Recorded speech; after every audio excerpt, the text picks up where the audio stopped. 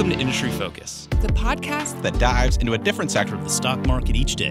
I'm your host, Emily Flippen. I'm Jason Moser. I'm Nick Seipel. I'm Dylan Lewis. And today we're talking financials. Today we're talking consumer goods. Wild Card Wednesday. And we're talking energy. And today we're talking tech. Let's dive in. Welcome to Industry Focus. Today is Tuesday, April 27th, and I'm the host of this consumer goods focused episode, Emily Flippen. Today, I am joined by Motley Fool analyst Asit Sharma as we dive into the elusive world of third-party aggregators, people who go up and buy businesses that sell on sites like Amazon and Walmart. Asit, thanks so much for joining. Emily, thank you for having me. And this is a really exciting topic for me. Well, I thought it was going to be an exciting topic because I thought this was about those people who sell me a product with 5 stars, but when I use it, it's more like a 2 or a 3-star product on Amazon. That's not what we're talking about today, is it? This is the weirdest kind of underbelly that I think you've ever exposed me to, Asit. And you've exposed me to many weird underbellies of the consumer goods industry, but this is certainly a weird one. We're going to be talking about the third-party sellers. I think everybody is probably familiar with them if they haven't purchased directly from them on sites like Amazon or Walmart, where small entrepreneurs who have ideas for products or have connections with somebody in manufacturing come up with an idea and they produce a product to sell on a third-party site as a third-party seller. Oftentimes, this is Amazon because of their fulfillment by Amazon services that do a lot of the legwork for these entrepreneurs. And then they really get off the ground running. And at some point, they reach a point in their life where they have a choice. They can either continue to invest a ton of time and money into scaling up a product that maybe they didn't intend for that to be their full-time job, or they can sell it. And increasingly, there's a lot of money and a lot of business in businesses that are just buying these third-party sellers looking to sell their products and creating interesting portfolio, a motley portfolio, if you will, of different products sold on sites like Amazon. Yeah, I mean, I think of this as a cottage industry because Amazon is so big. Emily, you had pointed out when we were prepping for this episode that third-party sellers represented over $200 billion in digital sales on Amazon alone in 2019. That's about 60% of the business of their marketplace that year. And why is this even possible? It's because Amazon has spent so much money in the fulfillment side of their business and delivery. So they've got the tools there. Third parties use them. Almost anyone can now sort of do this, just become a successful entrepreneur overnight. And I don't mean to oversell that because I guess if it was that easy, then you and I probably wouldn't be on this podcast. We would be maybe doing something else, trying to mind our story. So I wouldn't call it easy, but it is not impossible if you have a bent for marketing, if you sort of understand what products can sell, and you become good at this sort of business. Amazon has leveled the playing field. They've taken the capital out of the equation. You don't need really much capital to start, although you might need it to grow. That might be one reason you decide to sell to one of these third-party aggregators. But there is this cycle in the normal business world of small entrepreneurs deciding at some point just to get out of what they're doing, take the money, invest it elsewhere, or maybe retire. So I really love that we've got a case study in Amazon, since it is the biggest fish in the e-commerce pond, at least here in North America. So we can sort of wrap our heads around this. I don't know if this is going to be a growing phenomenon where we'll see a lot of companies that actually become public, which aggregate revenue streams like this. We've got actually one to talk about later in the episode, but I do know it's something that we want to pay attention to. So just to reiterate, this market, we're loosely going to call it the Fulfillment by Amazon market, or FBA, if we say that during the podcast. That's just shorthand, referring to these small third-party sellers that are using Amazon's fulfillment capabilities to sell their products. And I have to be honest, when you first mentioned this idea to me, my instinct was, this can't really be that big of an opportunity. But the $200 billion in 2019 sales from third parties on Amazon, I think encapsulates why there's so much interest in the industry. In fact, just over the past 2 years, there have estimated to be over a dozen companies that have raised at least $100 million or more to buy and roll up third-party sellers on Amazon, these FBA customers. And that industry itself is so unique and interesting. In fact, before we started taping this, you sent along a couple of really interesting articles describing the industry. There was one really good Forbes one, which to your point, I think encapsulates everything in a very succinct way. But they had an interesting example of the type of person that these businesses go after. They highlighted a man who had a really great idea for an odor eliminator, a pet odor eliminator. That's always a problem that needs to be solved in the market by someone. Never-ending problem. It's so true. It's so true. I actually, doing this research, made me want to go out and buy this product myself. But he got a lot of success selling this odor eliminator that he'd created on Amazon. And it got to the point where he didn't want to run the business anymore. He was one of the successful entrepreneurs, and he decided that he was going to sell it. And he sold it to a roll-up company for nearly $1.5 million. He got himself a vacation and a new fishing boat. And then that company that he rolled it up with was able to increase annual revenue for that odor eliminator by 8-fold to nearly $17 million annually. So they buy these products that they love, they scale them up, and they buy out the existing producer of it and just create a portfolio of businesses. And one of the businesses that is not public that we'll talk about, and I think was actually the brains behind this odor eliminator roll-up, was, I'm going to horribly mispronounce it, Thrasio? Thrasio? I'm not sure how you pronounce it. They're a private business.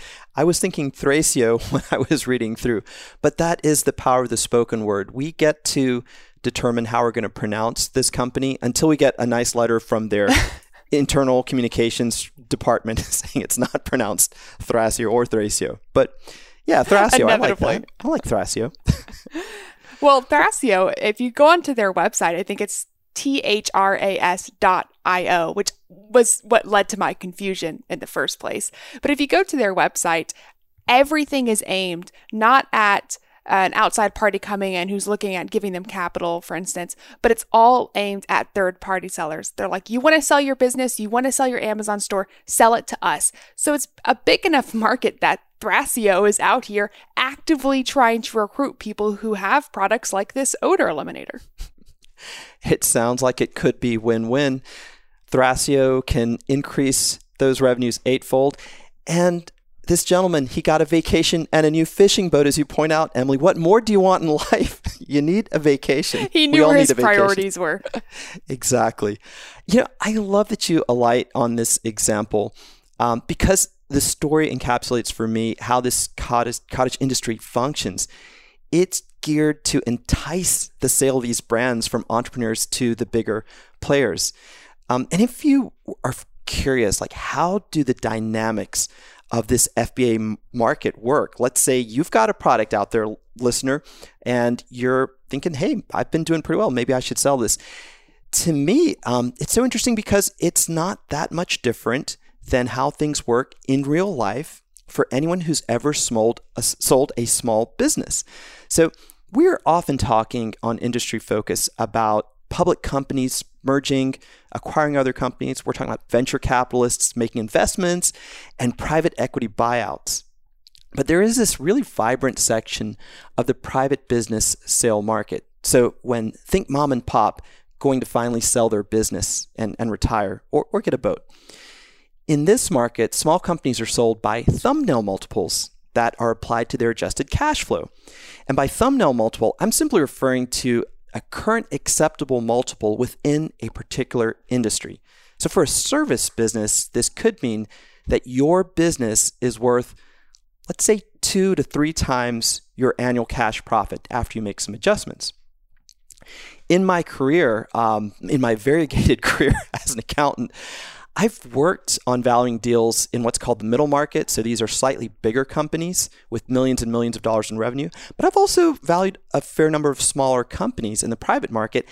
And I must say, the multiples that are used in this FBA model are pretty attractive, especially when you think about the potential as a seller to increase your payout through what are called earnouts, meaning thereby if you have this great scenario that Emily carved out, that the company which acquires your product can increase your sales eightfold, they may have in the contract that you'll get a piece of that for X number of years. In this industry, current multiples range from about 3.5 times to 5 times a seller's annual adjusted cash flow, which in this brand new industry they call seller's discretionary earnings, or SDE. And I'll pause here, Emily, because I don't want, even though I'm loving this, I don't want to get too far into the weeds before pausing here to ask your thoughts on that. It sounds like a smart move for every party involved. I think there is a point at which small sellers have to make a choice in the life cycle of their product that involves them going out and finding more dedicated capital to grow the business, or looking for a way that's kind of, I'm going to say an out. An out maybe is too aggressive, or looking for alternatives. And I think there are a fair number of people who are out there with a product who aren't ready to go on Shark Tank and get a huge influx of money to spend the rest of their lives dedicated to making their pet deodorizer the next best thing, but still want to retain the upside while taking the stress out of their daily life. And maybe that involves finding a new product, right? Creating that next new product that they sell. But it's a good in everyone's part, because it lets people who want to get out an opportunity to get out while still retaining upside, and then gives the expertise over to these roll-up businesses, which I think I need to find a better name. I don't know how to describe them otherwise. Do you have a word for them, Asit, that I'm just missing? No, because in different industries, we refer to them as different things. I like your term aggregator. That's a really, well-accepted term. I've heard consolidators in my career. Roll-ups, I mean, this is what they're doing, is they're rolling up companies, but I've never heard someone call them roll-uppers. That's what they're doing, the roll-uppers. We should use aggregators, these consolidators, these roll-uppergators. I'm setting a rule for the rest of this podcast. We can call them nothing but roll-uppers. Are you game? I love it. Okay. Consistency is key. Makes it easy. Well, these roll-uppers have all the experience, and that's what these entrepreneurs need. Yeah, I agree. And I think it adds a new element to the game if you are a budding entrepreneur who has only thought of Amazon.com as a place where you could create a good side hustle. Let's say you decide to master SEO and how to advertise your product, and you're really into selecting products and reading and writing reviews, and think to yourself, hey, I could do this. I could use some third-party manufacturers and get into this game. Now you've got this whole other element where if I create this great revenue stream, maybe I can sell it for several times my annual profit. Before we move on, I want to actually define for those who are interested and for our future knowledge what actually this seller's discretionary earnings is. And it's a really simple concept. So basically, you take your net cash, or whatever your proxy for a cash profit is in your business for 1 year, and then you add back certain items. What are these add backs? Well, it's not that mysterious. One big one, I think the most important one, is adding back the salary and benefits you might have paid yourself over the year, because to the buyer of the business, they're not going to pay you that salary or give you those benefits. So that's not an expense to them. And that actually increases the value of your business if you remember to add that back, because you are getting paid on a multiple of that profit stream. So it's a really simple equation. And again, anyone who has ever sold, let's say, a restaurant or a dry cleaning business or a bakery, any number of small businesses, you remember this exercise where you took the books that your accountant had, discussed it with the buyer, and your salary and some other expenses were added back in. You got paid a multiple of that, and you bought the boat. So having said that, I just want to reiterate something that you mentioned, because it's so important here, Emily. There's two types of buyers. There are financial buyers and there are strategic buyers. A financial buyer just wants to run the financial equation that's already in place and just get an annuity from the purchase. A strategic buyer is going to add something to the equation after the transaction is completed. They'll add capital, they'll add expertise, they'll add technology. These roll-uppers are doing all three of those, to increase the value to themselves, and in some cases give a bigger earnout to the person they bought the business from. And I know we want to talk about one public company that's kind of playing in the space, but I think it's worthwhile to dig into the private side more because there are just so many smaller private companies that are defining this industry. And while they may not be relevant for investors today, I think they do paint an important aspect of the picture of what it's like on this back end of mainly Amazon, if we're being honest. And to talk about that, I'll further highlight Thrasio. There are a number, so I'm just highlighting this one because it seems to have the most information available for it. But Thrasio has spent over $100 million the past 2 years to buy nearly 100 third-party sellers. They're posting revenue of over $400 million from these 10,000 different items. And the big aspect for Thrasio is just taking a really lean team and then just doing simple stuff like, hey, we have a checklist, a 300, 500 point checklist for key terms that we can add in to certain listings just to increase the organic search that comes up on sites like Amazon to increase sales. They're not going through and having to, well, they will for some products. They're not remaking the wheel for these businesses for the most parts. It might be negotiations with the manufacturer. It might just be changing SEO. But the idea is that, hey, we can do a better job about running this business because we have the money and the expertise and the skill to just really quickly integrate these 10,000 different products into a business that is really just a machine of machines. Yeah, I love that phrase. This is something that fascinates me is the way that Thrasio can close an acquisition in many cases in just over a month, from looking at the terms of the deal to completing the sale and the money is in the seller's account. How can it do this? If you think about a typical deal where, let's say the revenue stream is, I don't know, $2 million, $5 million, $10 million. In most businesses, just the due diligence portion of that transaction could take 3 to 6 months. Easy. So how is this such a fast turnaround? Well, the answer is it's built on something that's completely visible. The person that Thrasio is buying from, in most cases, never really did any contract manufacturing of any significant sort that's outside of the Amazon ecosystem. They chose Amazon as a fulfillment arm. They use Amazon's tools to sell their product. They work on Amazon's SEO to have their search results rise up. So it is a really simplified business model to begin with. There's not a lot when you kick the tires to really uncover. So it adds to the speed of Thrasio and how Thrasio is able to buy these companies quickly. And I think, too, that the speed indicates the size and the scale of this industry. Emily, you had mentioned, at least 10 other competitors that have hundreds of millions of dollars among them in this same type of business available to buy other companies.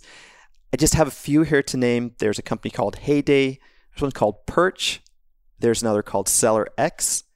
A fourth called Boosted Commerce. Just these 4 names between them have raised about $500 million in capital to implement the Amazon FBA roll-up business model. But I did want to ask you something, Emily. You had identified a really great risk, and we'll probably touch on this before we wrap up this podcast, but it's so big that I think it's worth mentioning here before we go forward. I assume that this risk is the Amazon risk, and feel free to correct me if my assumption's incorrect. But as we talked about, we're talking about third-party sellers. The reality is the vast, vast majority of these sales are happening on sites like Amazon. And it's wonderful because that's where a lot of consumers automatically go to make purchases. But the flip side of that is you're operating in an environment where Amazon makes the rules and they can change the rules at any time. So being flexible and adaptable is key, but also kind of predicting the unpredictable that exists with dealing with a single party who controls your business, I think is really outsized risk. But the other aspect too is like Amazon's not dumb. They see a third party, say coffee maker that's selling really, really well. They're going to make their own private label coffee maker and then sell it under the Amazon Basics brand. And while they've claimed to not do this, and there's all these lawsuits and legal issues around if they do it, how much they can do it, is it anti-competitive? But I think it's fair to say on some level, this is happening, or if it's not happening, if you can claim it's not happening, it's a risk that it could happen. So those two things alone just mean that there's just a lot of Bezos risk. Bezos risk. I like that. And I think it's something that is, you go into with eyes wide open if you are investing in a company in this space. As an investor, you could be a company that is contributing capital to a roll-upper. And I should say, so we are, shameless plug here, for those of you who have a Motley Fool subscription, you can catch us live on Tuesdays as we're recording. I was just glancing at our Q&A, and we've got a suggestion from a viewer who says, I would call them roll-upperators. So combining the roll-uppers with aggregators, which I love. I love that. I love that. New rule for the rest of this podcast. They're going to be called roll-upperators. So you could be giving money, infusing a roll-upperator with capital, or you could be a retail investor like us, maybe looking at shares of a publicly traded company, which we're going to talk about in just a second here. But you got to be aware of this risk. It's sort of big picture, and it's something that could change a company's success overnight with a leading product. Amazon can move pretty quickly when it sees that there is a product that they can copy and make their own, and not necessarily dislodge the incumbent who came up with the idea, but poke their sales down a bit. And as you mentioned, our live audience here, I see there's already a comment from somebody who has smartly predicted the public company that we will be talking about in this space. But before I pass it over to you, Asit, to talk about this business, I want to provide a little bit of a small cap warning. This is a sub $1 billion business. So when we talk about this company, I think it's just important for all of our listeners, both podcast and live, to know that we're not recommending this business. It contributes to a broader conversation about the industry. But because of its small size and because of how new this industry clearly is, there's a lot of outsized risk involved. So with that probably somewhat necessary, or maybe unnecessary, I don't know, disclaimer, Asit, what's the company? I like that, Emily. The company is called Mohawk Group Holdings. The symbol is MWK. Full disclosure, I don't own shares. I don't think, Emily, you do either. I don't. And I think, sort of difference in style to our deep dives, where we spend a whole hour sometimes. We get long-winded, but we shoot for 30 to 40 minutes, maybe looking at the prospectus of a company that's just come to market, or we look at a company that's been around a while. We're not really doing a deep dive of Mohawk, but using this as an example to extend the conversation around this ecosystem. So what does Mohawk do? Well, it claims to use proprietary machine learning and artificial intelligence algorithms to identify the most attractively positioned products that the AI can come up with and then bring them to market. So they can acquire smaller sellers, as Thrasio does, or if their artificial intelligence sees an opportunity, they'll create the product themselves. And here again, speed seems to be of the essence, Emily. They claim that if they create the idea themselves, they can bring that product to market in 3 to 6 months. It's an incredibly fast turnaround that's a little bit hard to believe, and maybe indicative of just how quickly moving the space is and how new, I guess, these roll-upperators are throughout the business. I like the fact that Mohawk leaves a certain level of optionality on the table. They're not out there 100% competing with these private companies for third parties looking to sell their businesses. That could lead to them to pay multiples that maybe they're not comfortable paying. They have the option where, hey, maybe we like that coffee grinder, but maybe we're nervous that Amazon's going to knock it off, so we'll do something else. Or maybe we like that coffee grinder, but we don't want to spend that much money to acquire that specific coffee grinder, so we're going to make our own. And the fact that they can bring them in 3 to 6 months to market on Amazon is particularly interesting. This is still a business that deals mainly with Amazon, though, so all of those risks that we talked about still pull through on this business. But I like the fact that they play it both ways. They can target successful sellers or just target successful products themselves. Yeah, that's smart. And the idea of developing your own platform is always something that attracts me in a space. I love marketplace businesses, that is businesses that present the marketplace. Well, Amazon.com is one. but I like platform businesses too that sort of think through how do we do something great in an industry from start to beginning, and then you sell that model to users. So let's say that this company, if they had to dream up an engine to do all this, what would they call it? Let's say they would call it something like Amy, which I don't know if we're pronouncing that correctly either. Or is it Amy or Ame? We're going to call AI me? AI me, right? No, I Because have no artificial idea. intelligence stands for AI Mohawk E-commerce engine. I'm going to call it Amy until we get that polite letter from the internal communications department. Let's break down what Amy does. This is the software that runs the whole platform in which they dream up products and bring them to market. So the first part of Amy is automated research. The software is tracking real-time data and trends on Amazon.com and identifying products that are trending. So similar to what you or I might do if we had a business and we just decided, look, we're agnostic as to what we're going to do. I don't care if we're selling laminated clamshells. If people want laminated clamshells, that's what I'm going to sell, because I see that clamshells are trending and I see that laminated products are trending. You're not making me want to invest here, Osset. If Mohawk's out there selling laminated clamshells.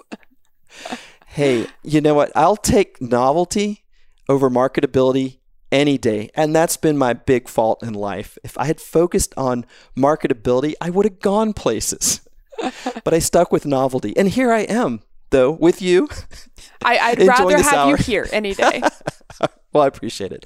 So I really like this part of the software. The Amy Idea Generator is what they call it. So much more acutely than I think you or I could as humans, the software combs lots of data in real time and then starts suggesting products that can be created, brought to market, as you mentioned, Emily, in a very short time frame. Then they've got a second module, which didn't impress me all that much. They call it their financials module. I think this is pretty much just basic finance and accounting software, although they do claim that they derive some data-driven analytics out of that can help a user. We should reiterate here that the software can be used by the company, but it can also be licensed, or I think you were going to mention that actually if we haven't already. So they do license this to a few other companies. The thing that really interests me, and I'd love to hear your thoughts on this, Emily, is the trading engine. When I looked at that just in an investor presentation, I thought, what is that? Are they also trading some of the capital? Are they using some money to day trade on the side? I realized that they're referring to a sort of a term of art in the consumer goods industry. It's actually a British term, but trading in this industry is the money that you spend to promote your product, to advertise your product. So the Amy trading engine uses its AI to make automated decisions on where and how to market products on Amazon's site. And I thought that was pretty robust. This is the thing, maybe next to the next piece we're going to talk about, that interested me the most. What were your thoughts on that? It's really interesting, and there's certainly a strong argument that they're at the right place at the right time. For me, I think the question becomes, how valuable is this software, is this algorithm, and the AI, I guess, that's happening behind the scenes, if and when the paradigm changes? And I think that's my concern with a business like Mohawk, is they have developed something that has, to this point, been really successful for products on Amazon. And their algorithm gets smarter every single day in figuring out where we should be, or where they should be, investing money for advertising, what type of products are trending, what keywords are important to pull through. And it's been so successful that they have licensed that to other FBA acquirers, or roll operators, if you will. So there's clearly something that's working there today. I think my concern is no two sites are alike. And to the extent that any sort of purchasing moves away from Amazon, as we've seen with the success of businesses like Shopify that allow third-party sellers to create their own site to sell their products, the success of businesses like Etsy, how transferable is this software when you move it away from just Amazon? I think it's successful now. I'm just not sure if it's enough that makes me really interested to go out there and buy shares. That's a great insight. I also wonder too about sort of the same thing, the nature of the markets changing. I remember way back in the day, they had these trading black boxes, still have them today. Today, we say they're based on artificial intelligence. And now I'm using trading in the investing sense that most of us know.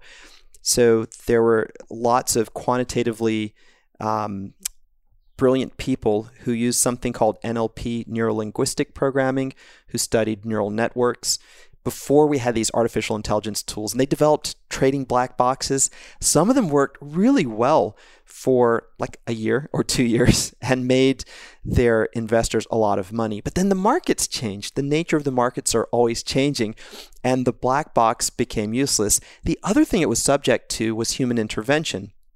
When you give over the ideation to artificial intelligence, there is this documented tendency of the human maker to intervene. So what happens to Mohawk? Let's say they've got a run of products that Amy said, this is going to be a hit. Now, Amy, I'm sure, talks in much more sophisticated language than that. It talks in binary language. But Amy suggests that this is the product. We run that product through the whole system and it flops. And this happens 2 or 3 times in a row for whatever reason.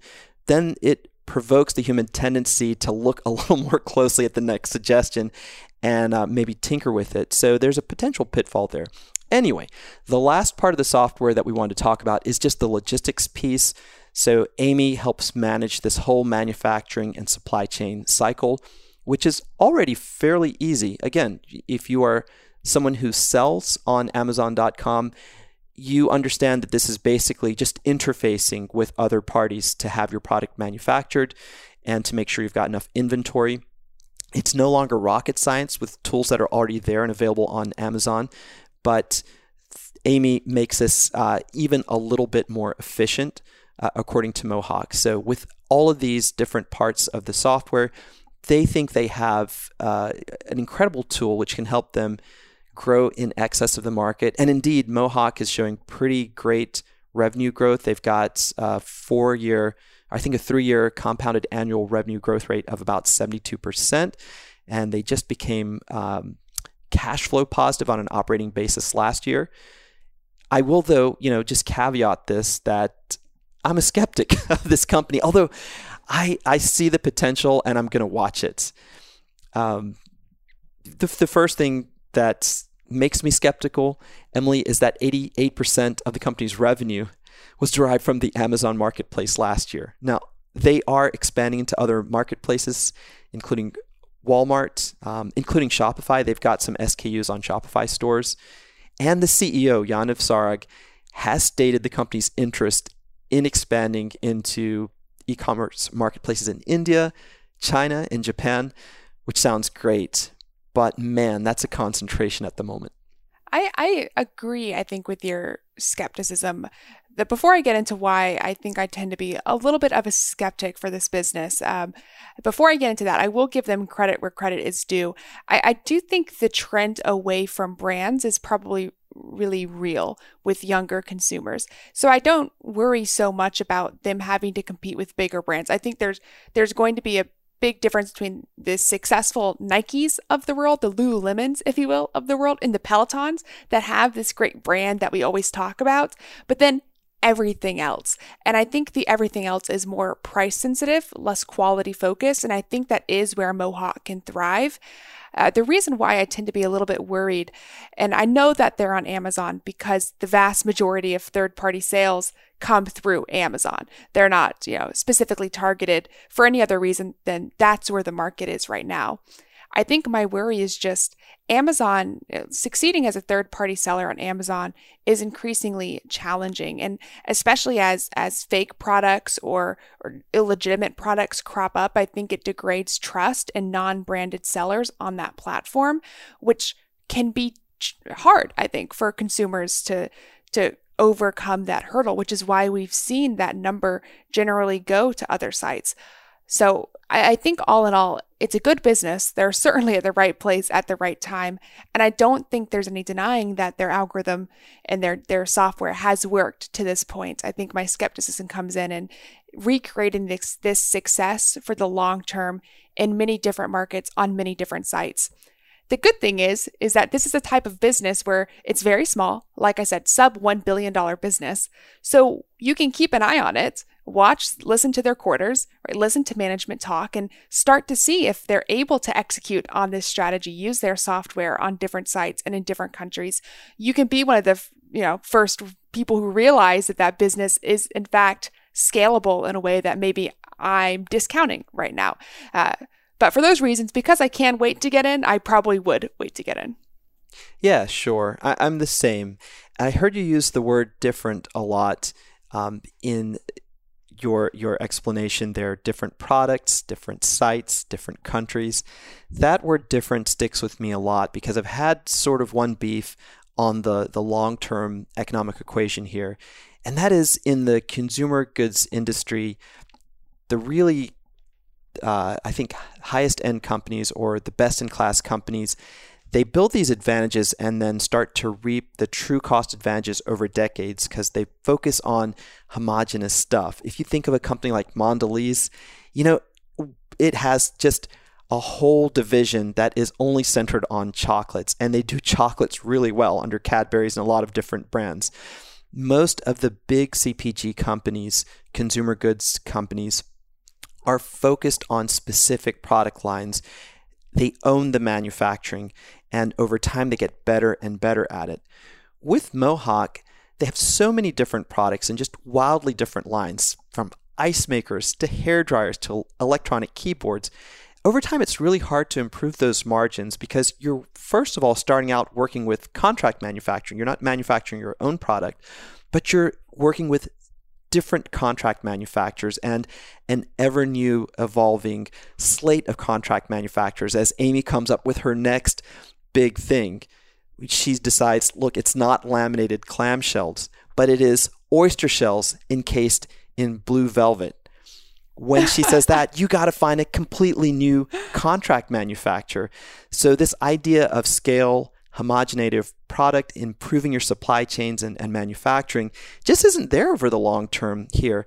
But maybe I am wrong and not seeing how magical the idea of introducing these winning products based on what's trending, automating the product research and development, automating the marketing spends. Maybe I'm missing right now how powerful that will be, and that's going to make up those lost points on the manufacturing side. The beauty of it is, Emily, as you point out, we don't have to jump in and buy today. We can watch this over the next few quarters, get in when it really looks like it is an unbeatable proposition. I look back at Amazon.com and you could have made money, wonderful money, buying Amazon in the first year, second year, third year, fourth year, and holding it till today. So in some ways, we often have this desire to rush into a really cool investment, but patience can often serve us well. I'll just add my one last thought, which is I think the hardest part about my job, speaking personally here, is trying to differentiate what is luck versus skill. For instance, if I open up a tech portfolio in March 2020 and I'm up 100% in March 2021, how much of that was, oh, I'm so good at picking tech companies? And how much was that was, oh, I launched a portfolio at a market bottom right before a pandemic hit when everybody started using tech way more? And so it's a challenging kind of proposition for somebody, at least somebody who doesn't have a really quantitative background like myself, to start trying to identify, okay, how much of what I do is because I'm good versus how much is uncontrollable factors or factors that I didn't specifically pick. And I think that same level of criticism that we apply to ourselves as investors needs to be applied to the Amy platform. I'm not familiar enough with Mohawk as an investment to know if they're doing that on the back end, but I'd want to know that Amy is good at picking products in particular, specific products, an ice maker over a coffee maker. as opposed to just picking products on Amazon when everybody is shopping on Amazon and everybody's moving their sales online. So a rising tide has, in fact, lifted this boat. It's kind of like that metaphor of the monkey throwing darts at a wall and picking stocks based off where the dart lands. You want to make sure that the algorithm is doing a better job than an algorithm that just picks throwing darts across the wall. And I hope and I trust that is the case, that the Amy platform is doing that. But I think that would be my kind of, if I was going to go one level deeper here, that's what I would be trying to suss out with this business. Yeah, it's such a nice analogy. To find your alpha, so the difference of your performance returns versus the market, the best indicator is often one that's associated with time. So if Emily is beating the market year after year after year, whether we do something called an attribution analysis, I just there learned you go. about That's this. what it is. I just learned about this. Shows you how ignorant I am. We find out what is creating Emily's alpha versus the market, what's creating her outperformance. Over time, if she's doing this year after year after year, we don't even have to do that analysis. We know we can do it and we'll find out what it is, but we can see that Emily's got an edge of some sort or another. The shorter time period, it could just be luck. You could just be getting lucky. And I love the way that you put that, because it helps relieve the anxiety of innovative products in the marketplace and innovative tech, which just, as an investor, it makes you want to, buy those companies. Alternative always is to get a little skin in the game. We often say this, just to buy a little bit of a company and start following it, just so you get your feet wet and remember to look at that company every quarter. But I love that analogy. Well, Asit, to the extent that that was an analogy, thank you for your comments. But even more so, thank you for coming on, bringing this idea to us and giving us your thoughts today. Yeah, this was a really interesting one, and I'm sure we'll revisit it at some point in the future. Thanks so much, Emily. Listeners, that does it for this episode of Industry Focus. If you have any questions or just want to reach out to say hi, shoot us an email at industryfocus@fool.com. As always, people on the program may own companies discussed on the show, and the Motley Fool may have formal recommendations for or against any stocks mentioned, so don't buy or sell anything based solely on what you hear. Thanks to Tim Sparks for his work behind the screen today. For Asit Sharma, I'm Emily Flippen. Thanks for listening, and Fool on!